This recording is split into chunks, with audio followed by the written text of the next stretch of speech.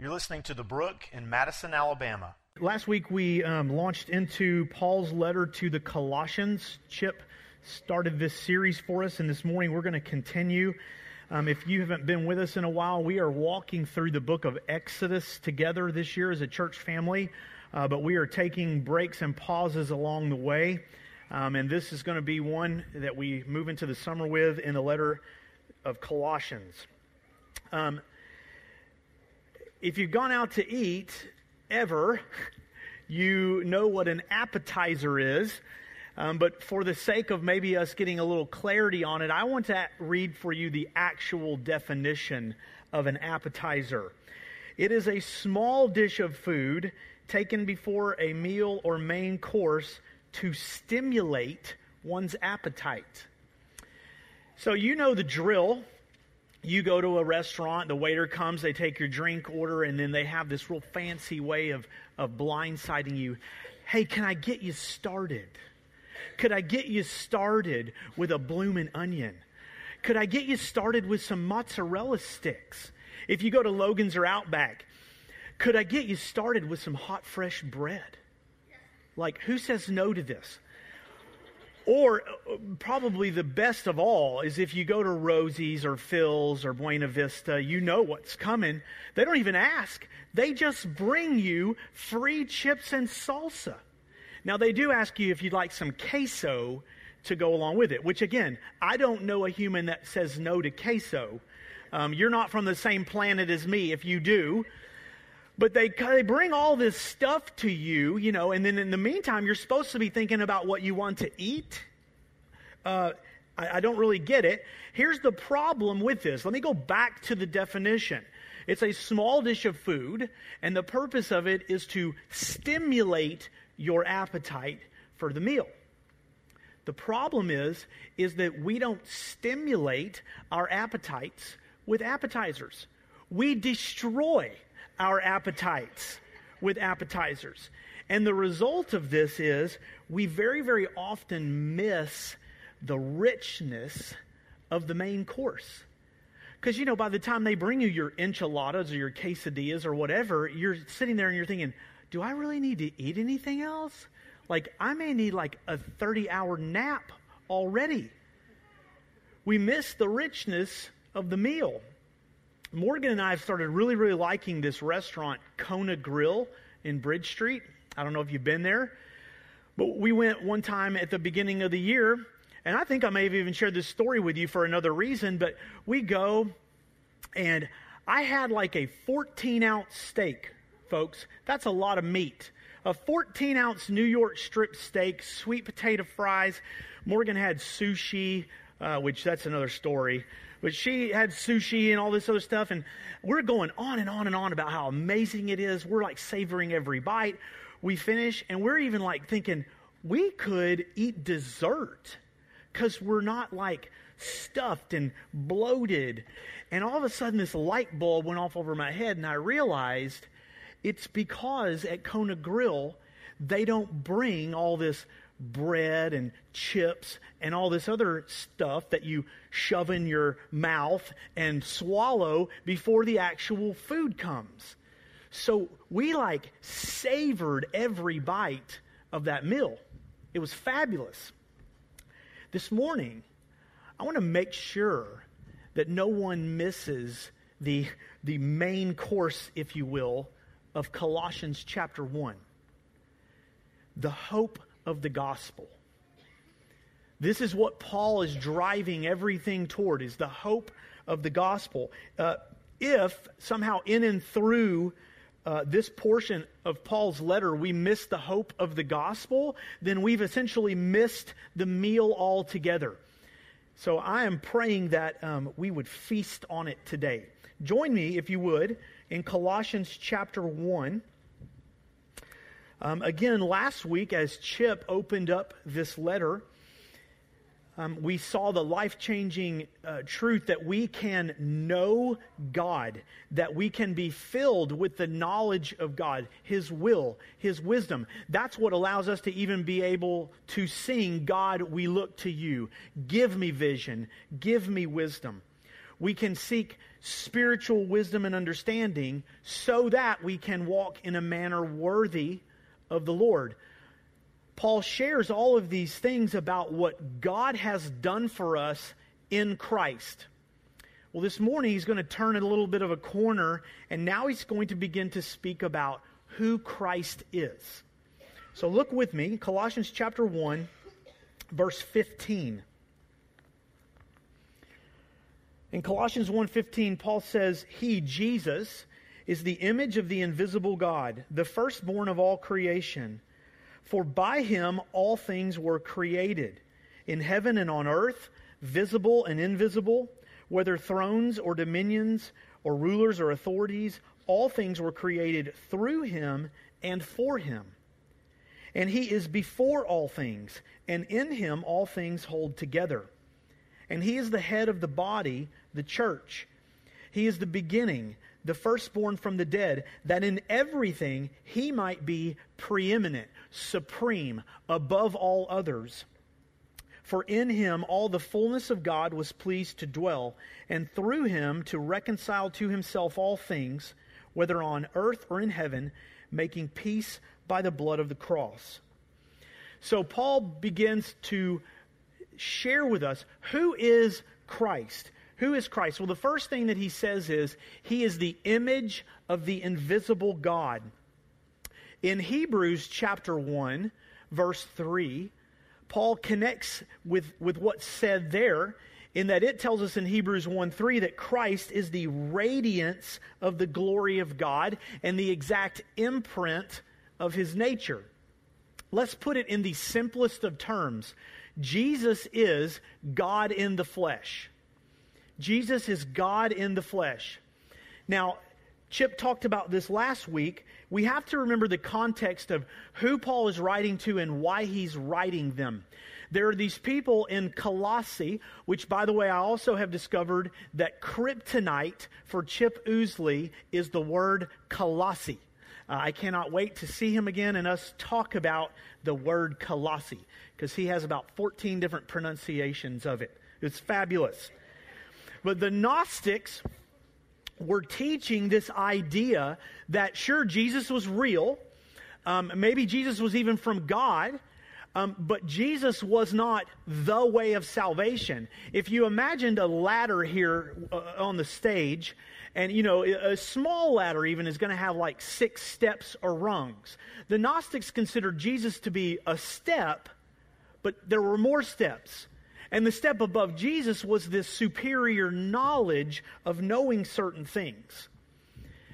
So here we have Paul, and he begins by saying that Jesus is the image of the invisible God.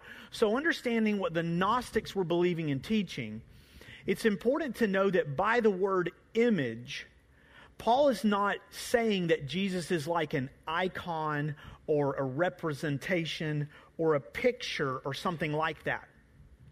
There's a word that we use, exegesis, E-X-E-G-E-S-I-S. What that word means is that as preachers, as people who teach the word, we are to exegete the Scripture. We are only to pull out of it what it actually says. We're not to read into it what we want. Here's why I bring that up. Jesus is literally the exegesis of God. He is the literal translation of God, if you will. Paul is saying, you want to know what God looks like? Look at Jesus. Look straight to Jesus. In Philippians, Paul's letter to the Philippians, chapter 2, verses 6 and 7, Paul tells us that Jesus, even though he was God, he didn't hold on to his equality with God. Paul says he did not consider equality with God a thing to be grasped. Is Paul saying, okay, now, Jesus was God, but he wasn't God? No, that's not what he's saying. He's saying that Jesus humbled himself, let go of his full divinity so that he could become one of us. He became God in the flesh.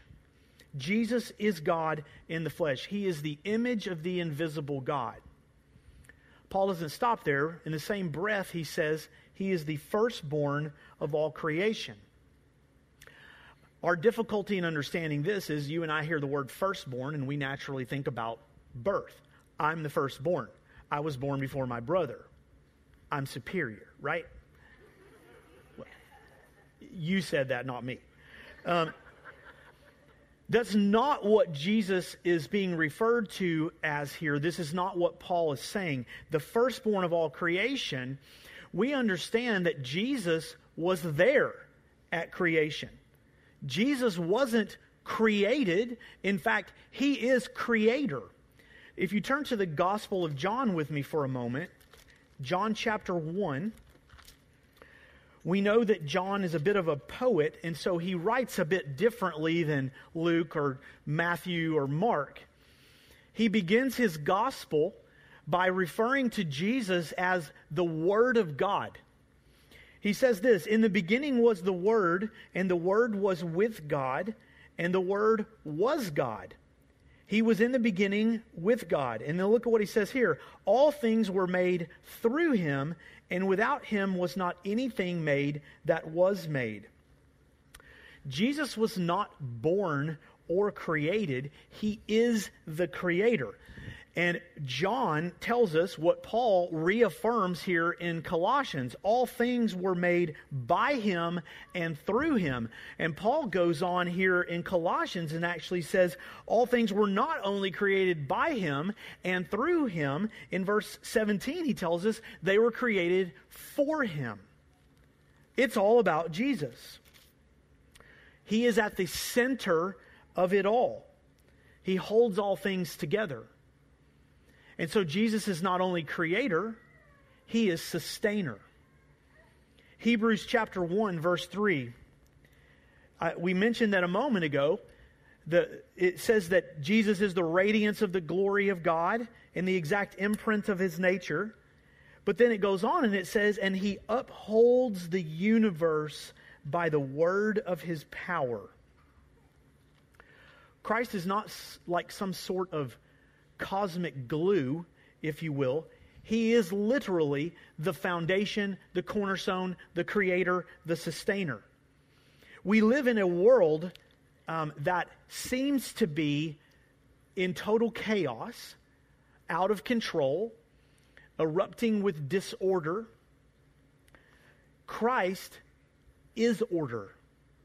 Without him, all things would completely unravel and come apart. And while you and I have these moments and seasons and days where it sure does feel like everything is coming unglued and unraveled and out of order and chaotic and on, we know this: the darkness, the chaos, the disorder of this world only advances as far as Jesus temporarily allows it. That's it. He is in control. Go back with me to the Gospel of John. Back to John 1. "In the beginning was the Word, and the Word was God, and the Word was God, and the Word became flesh and dwelt among us." We'll look at what he says in verse 4. "In him was life, and the life was the light of men. The light shines in the darkness, and the darkness has not, cannot, and will not overcome it." Friends, I know that there are moments where it feels like the darkness is overcoming, but it is only advancing as far as our Lord and Savior allows it. That's it. Back to Colossians. Paul says Jesus is the image of the invisible God. He is the firstborn of all creation, that all things were created by him, through him, and for him. And now Paul says in verse 18, he is the head of the body, the church.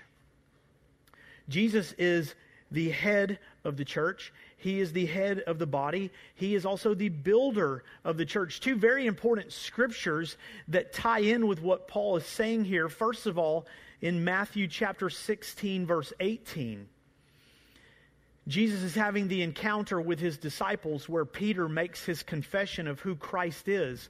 But Jesus says something very, very important in those moments that all of us need to know and understand. But it could be that folks like me, pastors, we may need to remember this more than anybody. Jesus said, I will build my church. Not you. I will build my church. I will take your lives and I will bring them together. I will build my church. Well, Paul tells us in 1 Corinthians 12:27, he says, you are the body of Christ. You are the church. And each one, individually, you are members of it. Why is our membership, our participation, our place in the church so vital? Well, friends, it's because this is not like some membership to a club. This is not like, oh, that's my position on the team. This is the body of Christ, and we are members of it. This is why here at the Brook, and hopefully all over the place, we're a bit adamant about this thing called membership. We have 2 classes here at the Brook that we call connection classes.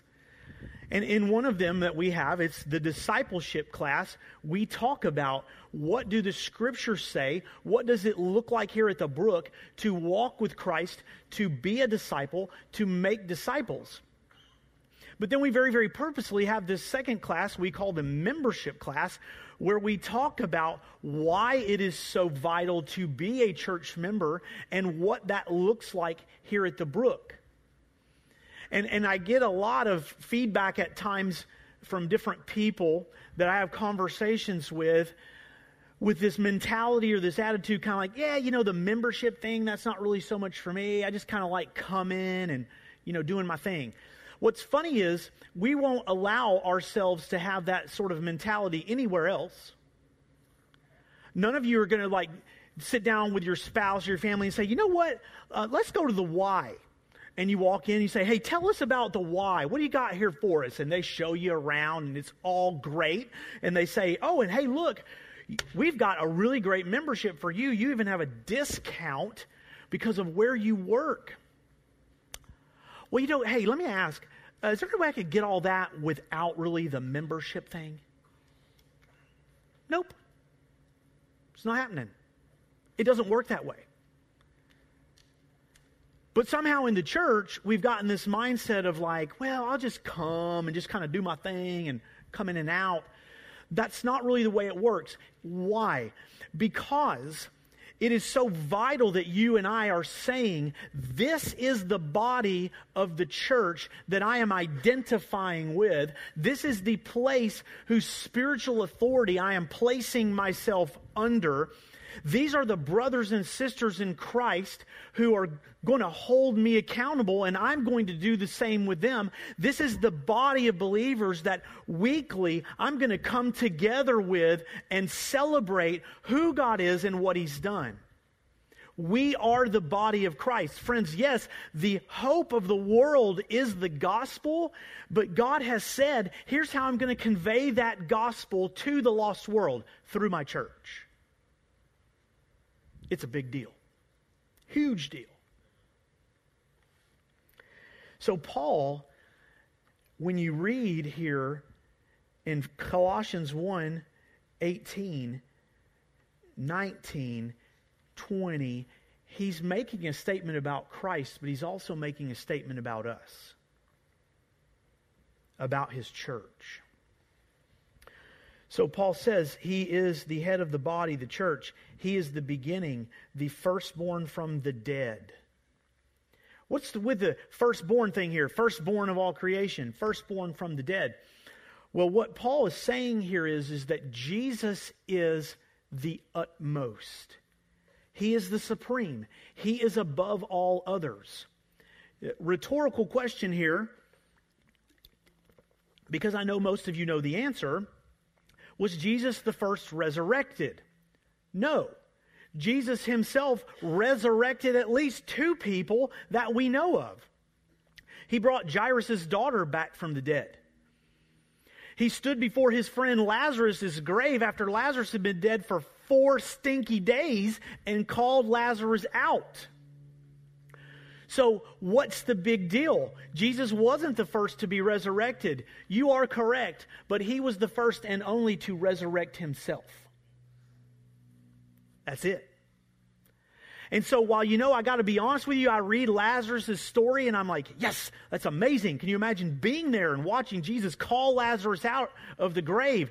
Can't wait to meet Lazarus one day, hoping he smells a little better by then. Lazarus doesn't do anything for me. Jesus' resurrection, however, has given me life. It's a big deal. So because of this, Jesus Christ is now the resurrected King. He has brought us back to the Father. So he is creator, he is sustainer, he is also reconciler. He has brought us back to the Father. No one else could. So here's this picture that Paul is painting of Jesus. He is creator. He is sustainer. He is redeemer, reconciler, resurrected king. And now Paul turns another corner because he goes from telling us this is Christ to telling us this is us. This is who we were. This is who we are. Look with me in verse 21. He says, and you who once were alienated and hostile in mind, doing evil deeds, Christ has now reconciled in his body of flesh by his death in order to present you holy and blameless and above reproach before him. If indeed you continue in the faith, stable and steadfast, not shifting from the hope of the gospel that you heard, which has been proclaimed in all creation under heaven, and of which I, Paul, became a minister. So who were we? We were once alienated. We were once hostile toward God. Friends, our minds, our bodies, our lives, we were not just corrupted by sin, we were dead in sin. But now, huge importance here. That's who we were, but now, because of Jesus' death and resurrection, we are holy and blameless and above reproach before God. If you think back over the last 7 days or so, is it possible that you and I, and maybe some moment of one of those days, weren't in our actions or our thoughts holy or blameless or above reproach? Is that a possibility? I'm just going to speak for you. Yes, it's a huge possibility. I know that most of you in this room got behind the wheel of a car. So right there, we probably just shot ourselves. At some moment, you and I, our actions, our thoughts, they were not holy and blameless and above reproach. And that's why we wake up every day so grateful to God that Christ has accomplished that for us. That he is right now at the right hand of the Father, interceding for you and me. Hey, Brian, I've paid for him. He is holy, blameless, above reproach. My cross, my resurrection, they're on his life. They've paid for him. Turn to Romans chapter 5 with me for a moment.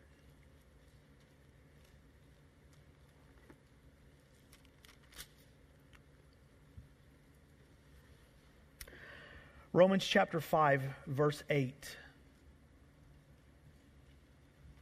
Lord, help us read this as if we'd never even heard it. God shows his love for us in that while we were still sinners, Christ died for us. Since, therefore, we have now been justified by his blood, much more will we be saved by him from the wrath of God. For if while we were enemies, we were reconciled to God by the death of his Son, much more, now that we are reconciled, will we be saved by his life. More than that, we also rejoice in God through our Lord Jesus Christ, through whom we have now received reconciliation. For those who have put their faith and trust in Jesus Christ, we have found life. And that, friends, is the hope of the gospel. There is no other hope. That is the hope of the good news of the gospel.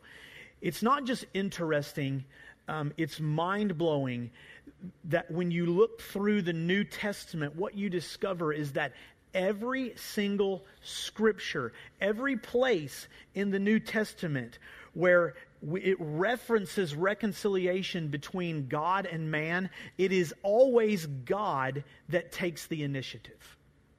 Always. It's always Him. It's important that we understand who God is and what He's done. See, think about it this way. What's the last decision you know of that a dead person has made? None. And so if you and I were dead in our sin, what decision did we make at that point? We made none.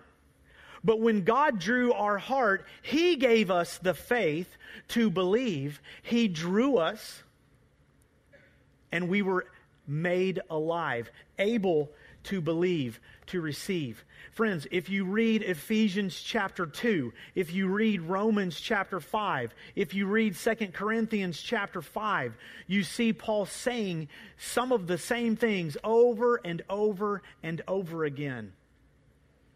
Because the Corinthians needed to hear it, and the Colossians needed to hear it, and the Romans needed to hear it. Well, so do the Madisonians and Huntsvillians and whatever we are. Here it is. God pursues, God redeems, God reconciles. We respond. We respond. If indeed you continue in the faith, stable and steadfast, not shifting from the hope of the gospel, we respond.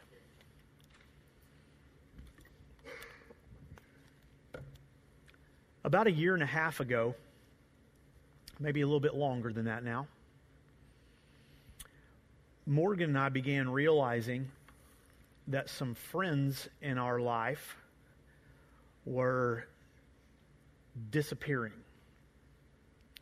They were not just distancing themselves from us, but they just kind of, they were gone. And we began trying to figure out what happened here. Like what did we do? Did we do something? So we began trying to call. Sent text messages. Wrote emails. Sat down. I know this is mind-blowing for a lot of us. Took a pen and paper and wrote letters.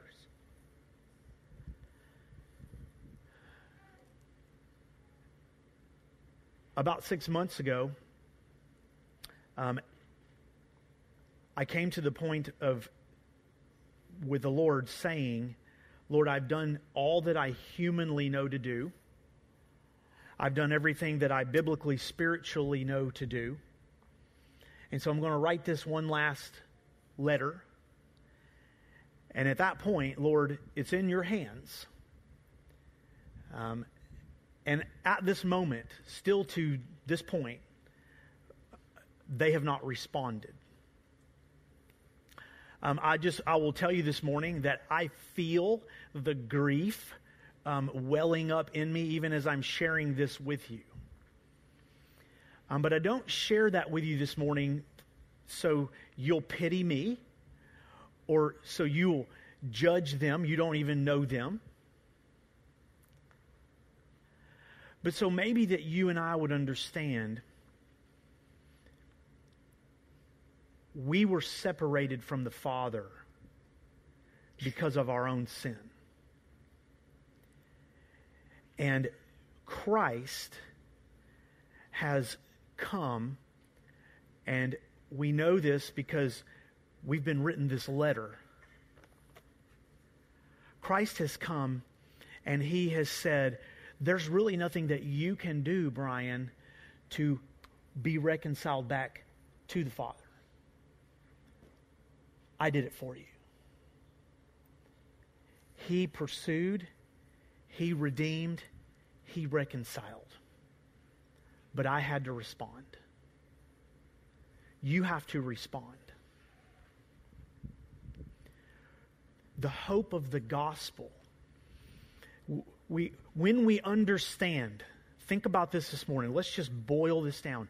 When we understand who Jesus Christ is, that He is the eternal creator, sustainer, that He is God in the flesh, He is the Son of God, He is the Son of Man. When we understand who He is and we understand what He did on our behalf, that He even came in the first place, that He laid down His life, that He died on a cross, that He rose from the dead, along with understanding who we once were, that we were enemies of God, that we were dead in our sin, but now understanding who we can be in Christ, dearly loved children of the Most High God, that is the hope of the gospel.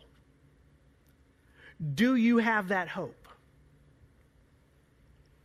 Because if you're here this morning and you do, I'm praying that you're getting a sense with Paul here when he writes to the Colossians that he's saying, you know what? That is not a hope that you can contain.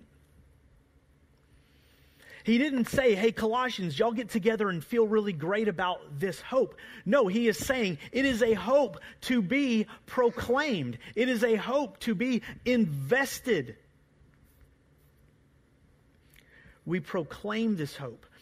We live in it and through it so that in everything, so that in our homes, our lives, our marriages, our relationships, and yes, our church, so that in everything, Jesus Christ might be preeminent, supreme, above all other things. It's all about Jesus. Always has been, always will be. That Jesus Christ might be preeminent. Let's pray together. Thanks for listening to The Brook. If you'd like more information about our church or what it means to follow Christ, you can visit our website at thebrookchurch.com.